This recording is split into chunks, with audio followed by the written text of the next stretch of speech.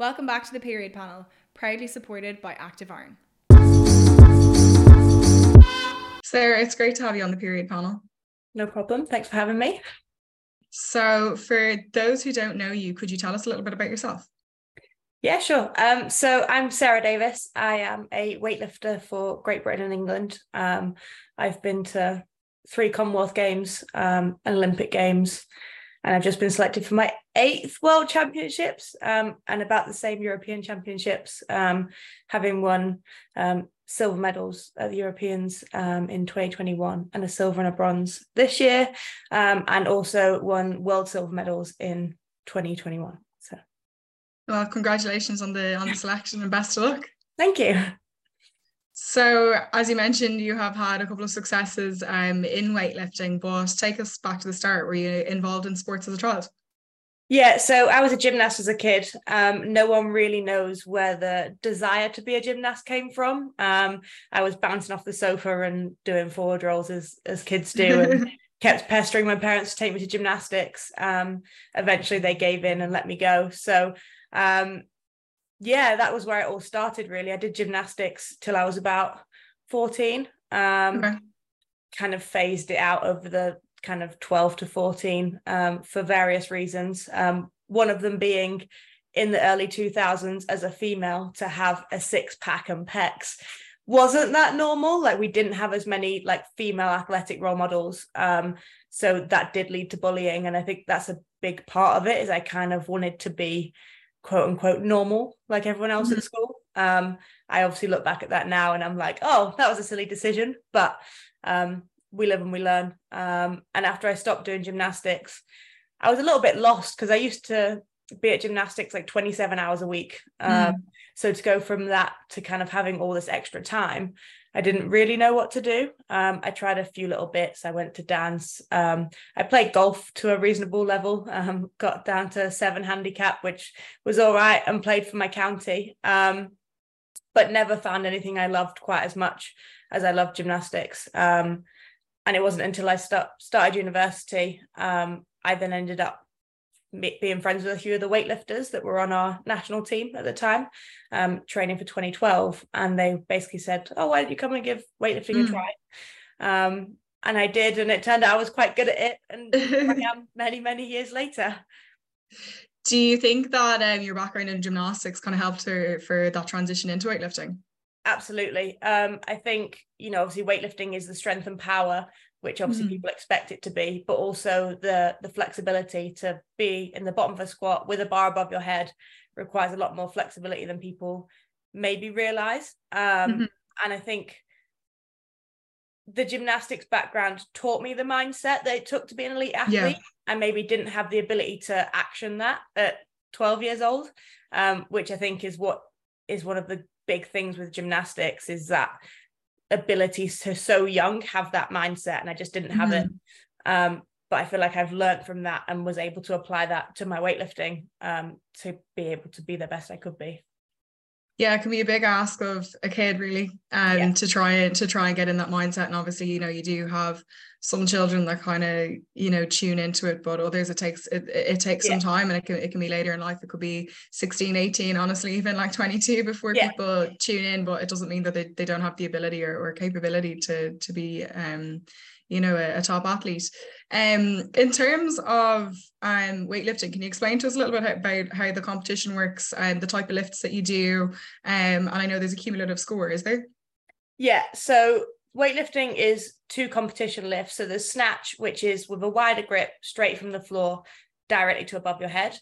And then the one that most people recognize is clean and jerk. So that's from the floor to your shoulders, and then your shoulders to overhead, which is generally what people try and do when you tell them that you do weightlifting. They give you some weird half demonstration of a clean and jerk.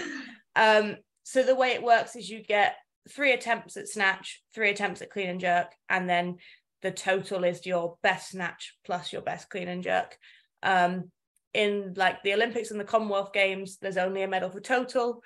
But when it comes to Worlds, Europeans, you get a medal for snatch, a medal for clean and jerk, and a medal for total. So unlike, I guess with like high jump, you get 3 attempts at each height. with weightlifting, you get 3 attempts at each lift and that's it. So it's about the tactical of making sure you select the right weight for your first attempt that is good enough to get you up kind of in the mix, but not too challenging that you could essentially strike out, because that's not what because you could repeat the weight, but you want to get that score on the board straight away. You don't want to have to be repeating it, because that first snatch is really scary because there's a lot riding on it. It's always the most nerve-wracking lift of the whole competition. So you want a weight that's kind of going to put you in the mix, but also not dangerous, that it's going to, you know, mean you're going to bomb out and miss all 3 lifts. So there's a lot more tactical. I'm sure that you don't want to start too light either, because then as you're working up, that you're going to kind of tire yourself out from repeated reps, is it? Yeah, if you start too light, obviously you're going to have to take, you know, bigger jumps or whatever, and you're putting yourself at that risk. So there's a lot of relying on the coaching team and trusting them. Going into it with how your training's gone, you'll have an idea of where you want to start. But that first one is very much about getting the most out of you and playing it relatively safe. And then after that, you start worrying about what everyone else is up to. Good stuff. So just after you started weightlifting, you began pageantry as well. Yeah. Tell us a little bit about it. Yeah, I mean, they both kind of started like within a couple of months of each other. So I was working in a pub as a student, and there was an advert for the local pageant, Miss Leeds, in like a local magazine type thing. And I was working in like a proper old man pub. You know, it's just full of locals. And the advert was there, and it's people going, oh, you should enter. And I'm like, no, it's not for me. I very much had the stereotype of what pageants were, what a pageant girl is, which to look back on now, you know, I realized how wrong I was. But I essentially gave into some peer pressure and entered the pageant. I ended up winning and then going through to a 4-day Miss England final. And I was very much out of my depth. And I was like, okay, I've done it now. I'm done. But then I'd been sat on it for a couple of months, and, you know, it drawn some kind of media attention and stuff like that, because it was off the back of 2012. And obviously I was a weightlifter. So although I didn't go to 2012, there was still a lot of sport like hype around. Yeah. And then as we started building up to the Glasgow Commonwealth Games in 2014, I got a lot of sort of interest in it. And I was like, do you know what? Maybe this is my opportunity to be the person that I needed at 12 years old as a gymnast, to be like, look, you can be muscular and have your own definition of what feminine is and all of those things. So then I ended up competing again in pageants, and it becoming, I guess, my hobby more as weightlifting became a job. I kept pageants there as my hobby, and that opportunity to be that person that I needed. And off the back of that, I have received like messages on social media from people that have been, you know, maybe unsure that whether an athletic career is for them because of the stereotype that comes with that. And then they've read my story and realized that you can be all of the things you want to be and still, you know, be a woman and be feminine and whatever that looks like to you. And you mentioned that it wasn't what you expected. So what were some of the things that you had expected and weren't true, or vice versa? I mean, I just expected it to be the stereotype of like the Miss Congeniality, the sort of tall, skinny blonde and like, well, peace. But actually, you know, I've made some good friends through pageantry. You know, women who are successful in whatever their field is, whether they're teachers, lawyers, dentists. So there's a lot of very powerful women, and actually it's a really empowering environment to be a part of. And for me, you know, through my kind of formative years being a male-dominated sport, whether it was golf or weightlifting, to walk into a room full of women that I had maybe nothing in common with, and that ability to have a conversation was really daunting for me. So to build that skill set was, you know, a massive thing for me. And actually I was like, it scares me to walk into this room. I shouldn't feel scared to walk into this room. I need to work on that. So actually by keeping competing, help me develop those skills. There's also an interview round. So that ability to walk in, talk to a panel of 6 people about yourself, answer questions, has been quite useful when it then comes to my athletic career, doing podcasts, doing interviews, all of that kind of stuff. I'd like to think it's given me a a better step in being able to talk, to, you know, have a platform and to use my voice. Mm-hmm. And there can be a bit of a traditional view that there's girly girls and that there's sporty girls. What are your thoughts on that? Yeah, I mean, I feel like I very much bridge that gap. Yeah. Weightlifting and pageants is a very large oxymoron, but I think, you know, everyone has that ability to be everything. Yeah. And, you know, you don't have to fit into one box. I actually had this conversation with one of the girls on the team recently. She was like, oh, but I want to be a student and I want to, you know, do this and have friends and go out, but also be an athlete. And I'm like, you can be all of those things. Yeah. And I think that's a big societal thing is, you know, you're this person and that is your only identity.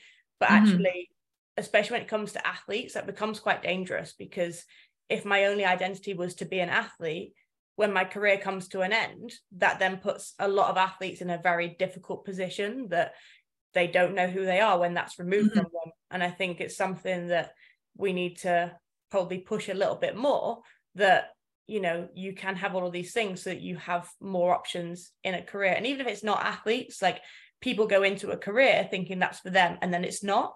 And then they feel this kind of crisis and like loss of identity when, you know, maybe they're not enjoying that career as much as they should do.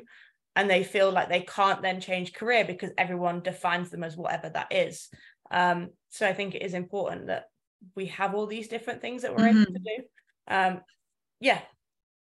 Yeah, no, I think that's totally right around athletes. Like, it can be quite a difficult transition when people are retiring, and that can be when retirements are planned, not a mind if somebody gets injured and their career like abruptly ends, which can be really, really tough. And, you know, obviously there's things like coaching and media and other things that you can do, but that's not something that obviously people always want or that's available to them. So yeah, and even like, you know, when you go through times of plateauing in development, like that can be tough as well. So sometimes you just want to get out of that space and not be looking at the, you know, your coach all the time or your colleagues. Like, you want to just get a bit of space and do something else, which can kind of refresh you when you come back into sport. Yeah, I mean, it's something that like I've tried to do recently, is to have a hobby and other things other than weightlifting. So obviously I am a weightlifter, I train, that's my job because I'm funded. I also coach weightlifting, so that's more weightlifting in my life. My boyfriend is also a weightlifter. I'm like, okay, I need something other than weightlifting in my life. Yeah. So I've started going to dance class because it's something to do. Cool. Like, it keeps me, like, it's an active thing, but it's not going to put me at risk of injury for sport. And then I'm also not ice hockey or anything. No. Or like bungee jumping or something. Yeah. You might be safer. You might be safer doing the bungee jumping than you would be in ice hockey or boxing or something like that. Yeah, you have to choose your passions wisely. Yeah, exactly. I'm also going back to uni in September to do my master's degree, because I am getting to a point where my career is starting to come to an end. I don't know what that end point is yet, but starting to think about that transition out of sport. So it not only sets me up for that, but it just gives me that other thing to think about other than weightlifting, because there's nothing worse than you have a bad session and that's just in your mind for the next 24 hours until you're back in the gym. Whereas if you've got something else going on, it just allows you that kind of outlet to switch off from it.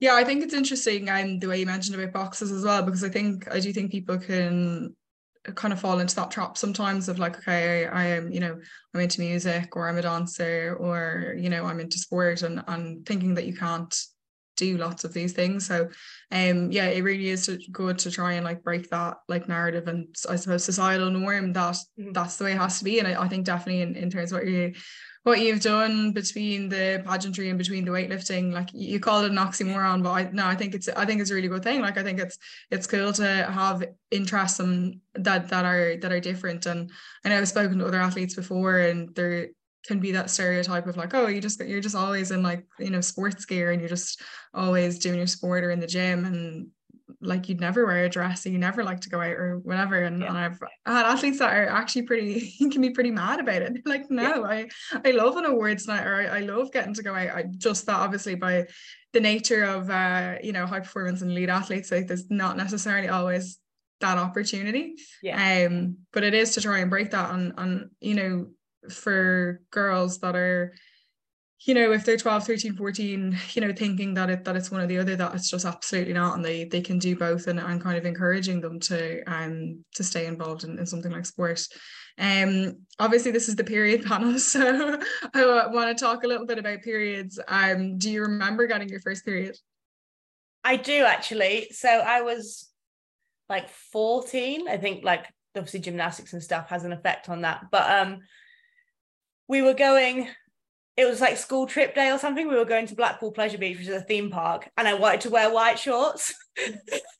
I was devastated. Like, I remember waking up that morning and then having that conversation. Like, my parents are very much like, through, like, not in a bad way, like old fashioned in the sense of like, we just never really talked about those things. So I remember trying to like have that conversation with mum. I went down to the breakfast table and mum and dad are sat there having breakfast, and like, that's just not the relationship I have with my dad. Like, we have a great relationship, but that's not it. And like trying to be like, mum, can I talk to you? And then bursting into tears. But yeah, my biggest upset that day was the fact that I had to change my outfit plans. Yeah. Being involved in something like gymnastics, like that would be considered one of the sports that can be like a little bit more exposed. I used to swim, and which would be along the same kind of lines, even though arguably in the pool you're actually okay until you step outside the pool, which if you do leak or something, you know, blood mixed with water, it runs straight down your leg, so it can be very obvious once you're outside the pool. But you know, obviously most of the training sessions tend to be in the pool. But yeah, between that and dance, and there's a couple other sports that can be quite exposed. In terms of like kit and competition wear, like how did you manage that? How did you find your experience as an athlete, or had you started to come to the end of your kind of gymnastics career at that stage? Yeah, I was kind of towards the end of my gymnastics career. I know, like, my gymnastics club was incredible. Obviously the sport gets a lot of bad rap at the minute in the media, but I think, you know, it's that thing, for every bad story there's a ton of good stories. So it was a case of, you could wear shorts over your leotard. Generally most of the older gymnasts could, regardless. Like, it was like, if you want to wear shorts over, you can, basically because of that. So yeah, I don't think I ever competed once I got to that point. But yeah, training wise, like, I'm fortunate that my club was kind of good for that. Again, there wasn't really much talk about that kind of stuff in the gym club. I think maybe, you know, that's something that there could have been more conversations around, for those gymnasts as they kind of got to that point in their career. But yeah, in terms of my experience, like, it was positive from that point of view.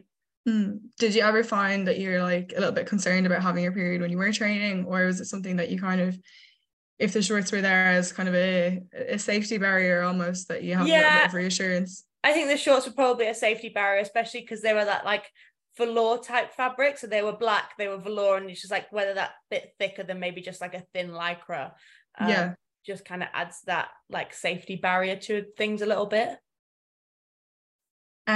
So in relation to weightlifting now, obviously it's very like numbers orientated. Do you notice the impact of your menstrual cycle around training competitions? Yeah. So I use this as an example all the time when I do a lot of workshops with like schools and clubs, and I just find lifting much easier to explain because it's numbers orientated. So I'm always like, okay, so this is what could happen, don't be getting upset over it, rather than it can be kind of hard to explain, you know, if somebody goes out for a run and they just feel like lethargic, or swimming. So the kids are like, you know, they could be playing football or they could be from different sports, and they're looking at me, I'm like, okay, I promise this is the easiest way to interpret what I'm trying to explain to you. But yeah, really interested to hear your experience around it. Yeah, so I mean, yesterday was day one of my cycle, so this is interestingly timed, but like, I woke up and I was like, I just can't be bothered today. Like, it was just one of those, like, fatigue, cramps, that kind of stuff. And then the effect then on training, especially for what we do, and that ability to like brace your middle, becomes really difficult, because obviously you've got all of the cramps and everything, and then you're trying to brace and getting your body to do something else on top of it, already trying to protect itself and do everything it's doing. So it's definitely a lot harder to brace into those positions, and then obviously you just can't lift as much weight. A big thing for me is my coordination just goes out of the window. Like, I could trip over the pattern on a carpet some days, like during my cycle. So when you're lifting heavy weights that with very technical movements, like sometimes my coach doesn't even need to know. He can just watch me warm up and he's like, is it period week? And I'm like, yeah. And he's like, yeah, I thought so. Let's just be sensible today. And, you know, we're good that the coaching team are like that. And again, with along the lines of like the bracing, like I struggle with like, I almost get like a dull ache in my back, which makes it then a lot harder to set my back into position. Which obviously your back needs to be tight if you're lifting heavy weights. So sometimes it's a case of just changing my program around, different exercise selection. With the coordination stuff, we actually recently had a conversation that, okay, maybe in this week we don't really push technical work, because there's obviously always technique tweaks, even though I've been weightlifting forever. There's always technical changes that need to be made, and he's like, okay, maybe we just don't really push that. We just aim for kind of maintenance on this week, and then the other 3 weeks we can really try and force the changes that we need. The thing that's interesting is like my absolute strength is much higher, so I'll find that I can squat bigger weights, but my technical lifting does suffer with the weights. So yeah, it's quite an interesting balance. And obviously there's that thing that like your period isn't the same from month to month as well. Like some cycles I can kind of just go through training as though it's a normal training session. And then some months I'm like completely useless. We're delighted to be working with Active Iron for season 2 of the Period panel. I myself have been taking their supplements for over a year and have had a really positive experience. One of the best things about Active Iron is the fact that it's so gentle on the stomach. So now let's dive back into the Period panel. It's really interesting to hear about the coordination side of things, because I know there can be concerns around, you know, pitch sports like football or rugby, you know, basketball, that type of thing, anything that you're kind of turning, people can be kind of worried about ACLs. But yeah, there is that conversation around coordination and that as well. But yeah, it's interesting to hear the perspective from you, and obviously you want to make sure that you're getting it right, because you can, you know, you hurt yourself if it all goes wrong, and also like there could be lapses in concentration, which like I know even, you know, if I'm in the gym and stuff and you're trying to lift something and, you know, sometimes it's autopilot and it works, then other times if you're doing it on autopilot you're just like, I'm not actually able to pick that up right now. But yeah, you obviously have to be careful, because if, you know, things can go wrong. And then in terms of, like you mentioned that your absolute power is stronger the week of your period, so is that when you find that you would actually be able to lift the most? Yeah, in terms of stuff that requires less technical. So like I said, with squats, just kind of up and down. Yeah. In fact, my other half said the other day, he was like, it's weird watching you train on period week. He was like, because sometimes you just look like an idiot and that you don't know what you're doing. He's like, and then you'll do one movement and I think you're an absolute superhero. And I'm like, yeah, that's fair. But yeah, it's definitely an interesting one. And in terms of like with competition with us, it's in a weight making sport, so it's like boxing. You have to get on the scales and weigh a certain amount. So, you know, if that is wrong with your cycle and you're holding loads of water and you've got to get on the scales and weigh a certain amount, that comes with its challenges as well. Actually in Tokyo, for the Olympics, I woke up for my comp with the worst period I've just like ever. I don't know if it was also nerves and everything else that comes everything together, and obviously then the effect that has on your bowels and stuff. And I remember my coach coming up to the flat and walked in. My teammate sat in this little pop-up sauna because she was lifting the same day, so she's sweating out, and he looks at me, he's like, you all right? And I'm like, I feel like my womb is trying to eject itself from my body along with my bowels. And he just went, oh, okay. Yeah, that was horrendous. And because of that, my body weight was heavier than I would have liked it to have been that morning. So there was that to factor in. And And then, you know, you get to competition, and I didn't have the performance I wanted in Tokyo. And then the person that's like, I don't want to blame it on this, like, yeah, but, you know, that heavy period. And I remember coming off the platform and seeing a woman that I know, she was on the executive board for the federation, and she looks at me, she was like, you just didn't really look like yourself today, what's up? And I was like, oh yeah, I got my period. And she was like, how did you snatch 100 kilos today? And I'm yeah. I wish I could tell you, but that just pure adrenaline.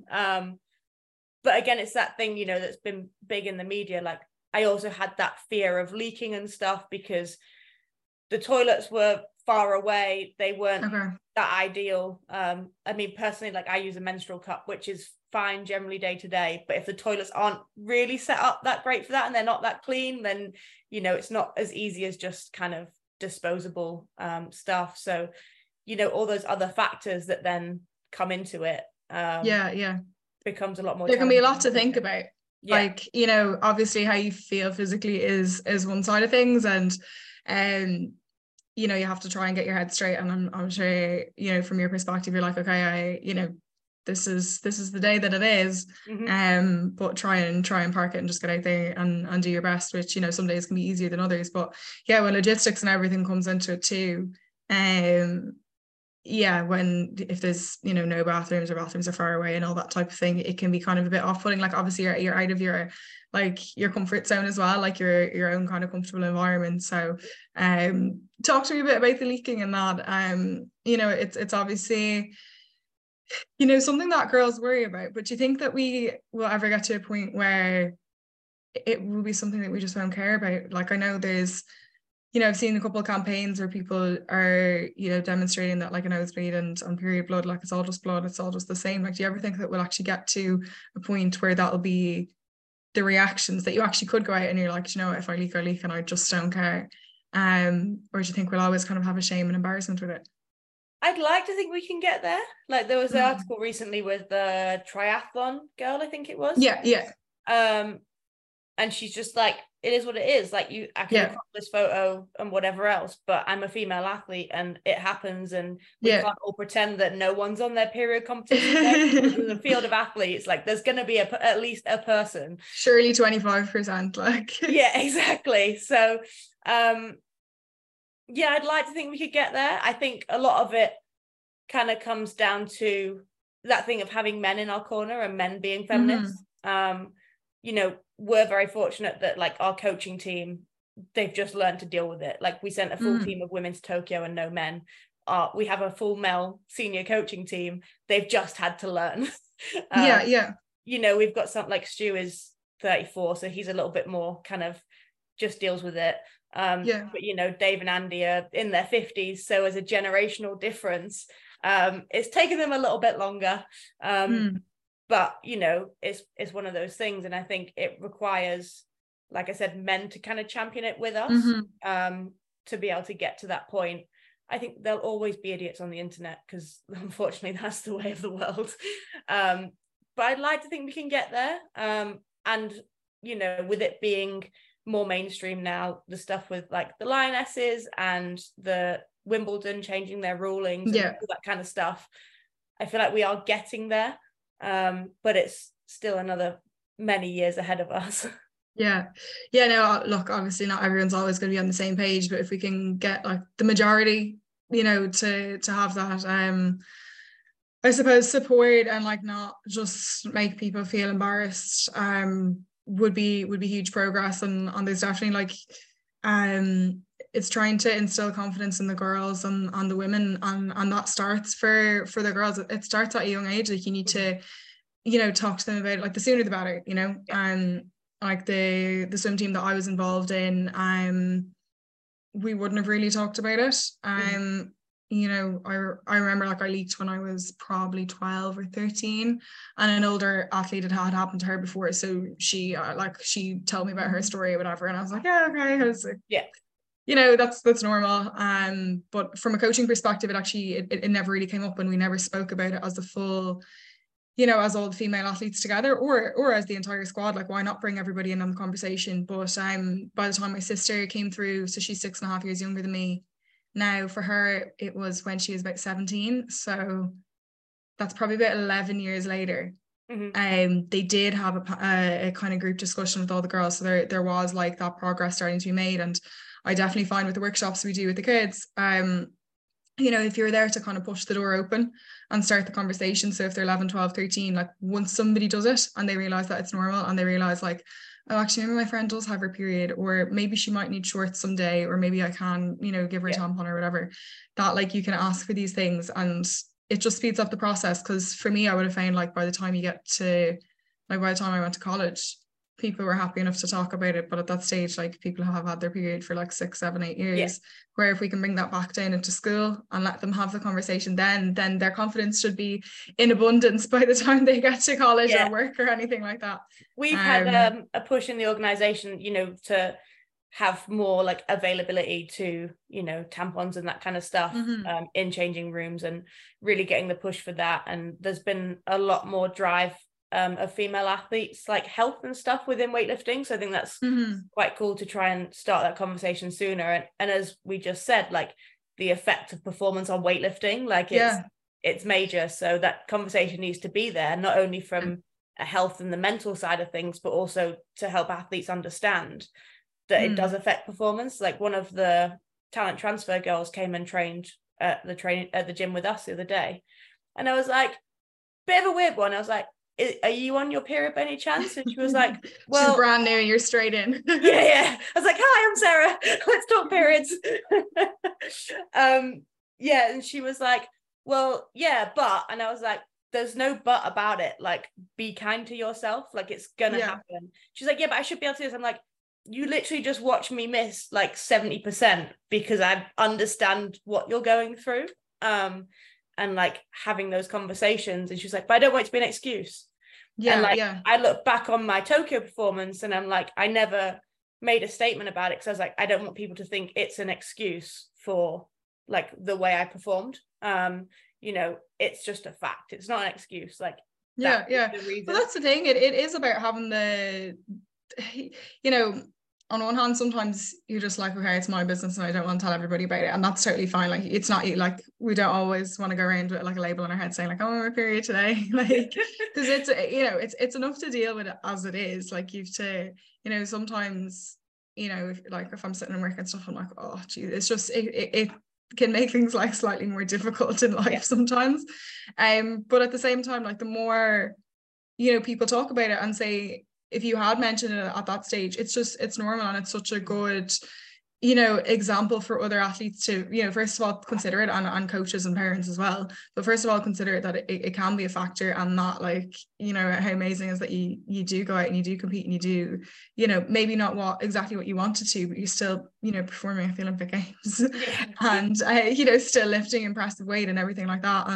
And, you know, I think it demonstrates that, like, you know, you understand where you're coming from, you want more, but that you have to unfortunately just take some of these things, you know, in your stride, whether like we don't really have the option, unfortunately.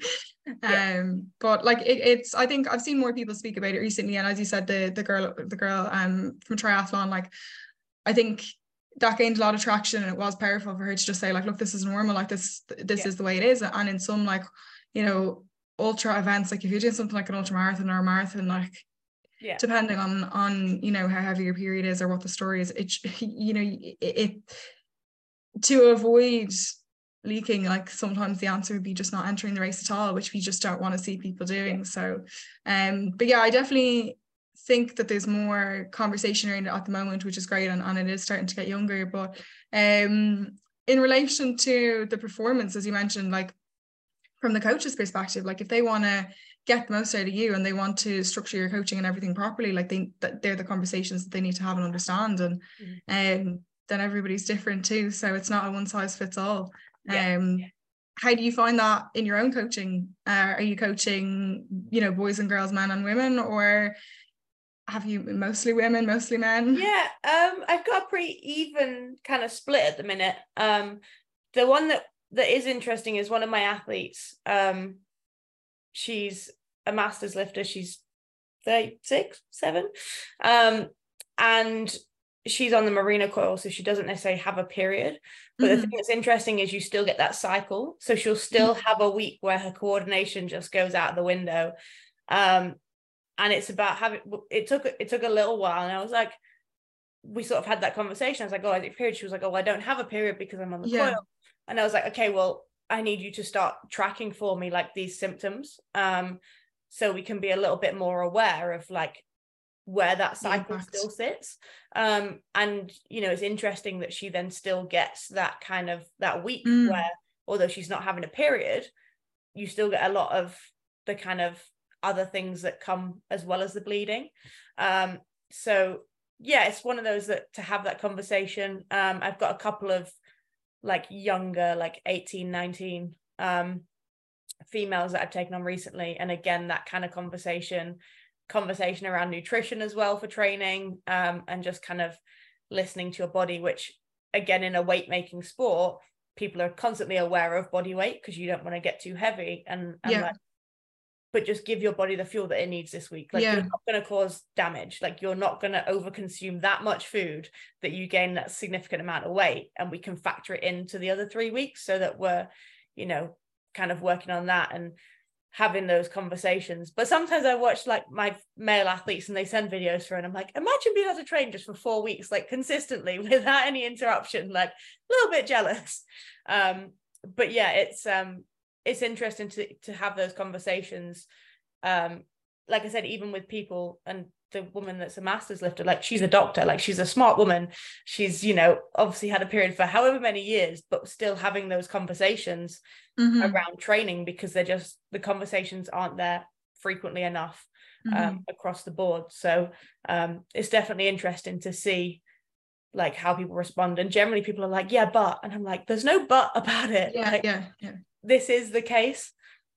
Yeah, no, that's it. Look, it's good to hear that there's different people out there trying to just educate people more and more, and I think the but part of the response is just almost like we're trying to not use it as an excuse, like we've kind of talked about already. Like we don't want to be seen as weaker, or that there's a compromise, or that we can't do things that we want to do. But it is biology, and it's just something that's kind of out of our control. And I think the other thing to look at, and I spoke to Rachel Burford on the period panel before she played rugby for England, and she was saying like we need to look at having a menstrual cycle and having a period as a superpower, like from an injury perspective. Like if we lose our periods, it's a warning signal of, as you said, like nutrition. You mightn't be feeling yourself enough, you might be overtraining, you're stressed. Like it's stress in any form, like whatever it is, whether it's physical or mental, and it is that warning signal of like, look, something's off kilter. But men don't have that, so we can actually use that to our advantage. And then, as they're saying as well, like yes, we mightn't have that consistency that men do, but we do have a couple of days or it could be a week in your cycle where you're like, oh my god, I'm such an amazing athlete. Like you can just do these things, and you're like, whether it's in the gym or like you're running, you go out and you're like, you just like feel great, and you're like, oh, okay, like that is actually related to what your cycle might be. So it is interesting to hear. Actually, I think that piece about the coil, for people to actually understand that maybe if they are on different birth controls or contraceptives, that there can still be a cycle going on, and to try and track that and figure it out. In relation to tracking, do you use like an app, do you use a diary? Like how do you find the best way to actually track the symptoms, and what kind of symptoms would you be looking at? Yeah, so I do use an app just to kind of predict my period and stuff. To be fair, like my like contraception birth control journey has been an interesting one. So I had the copper coil fitted in 2019, and then back end of last year, like I was getting like really heavy periods, like 10-12 days of period, really bad pains, everything else. So I went to the doctors, eventually got through the NHS to a point that my coil had moved slightly, so it was creating all the pains and whatever else. So then that kind of put me off having the copper one, but still went for the coil, went for a Mirena. had that put in January, and I'm like, I'll give it 6 months. I'm now at a point I'm like, this needs to come out. Like, it makes me a level of crazy that I think having non-hormone birth control for the last, 8 years as well, like either whatever it was, not having the hormones, so then putting them in, I feel like it accentuates like the extremes, and then you feel the negative extremes more than the positive. So I am looking at like kind of taking that out and going for the like natural cycles approach. So that's something that I'm currently looking into, because like I wear a tracking ring which takes my temperature, which you can obviously use then as like birth control and stuff like that.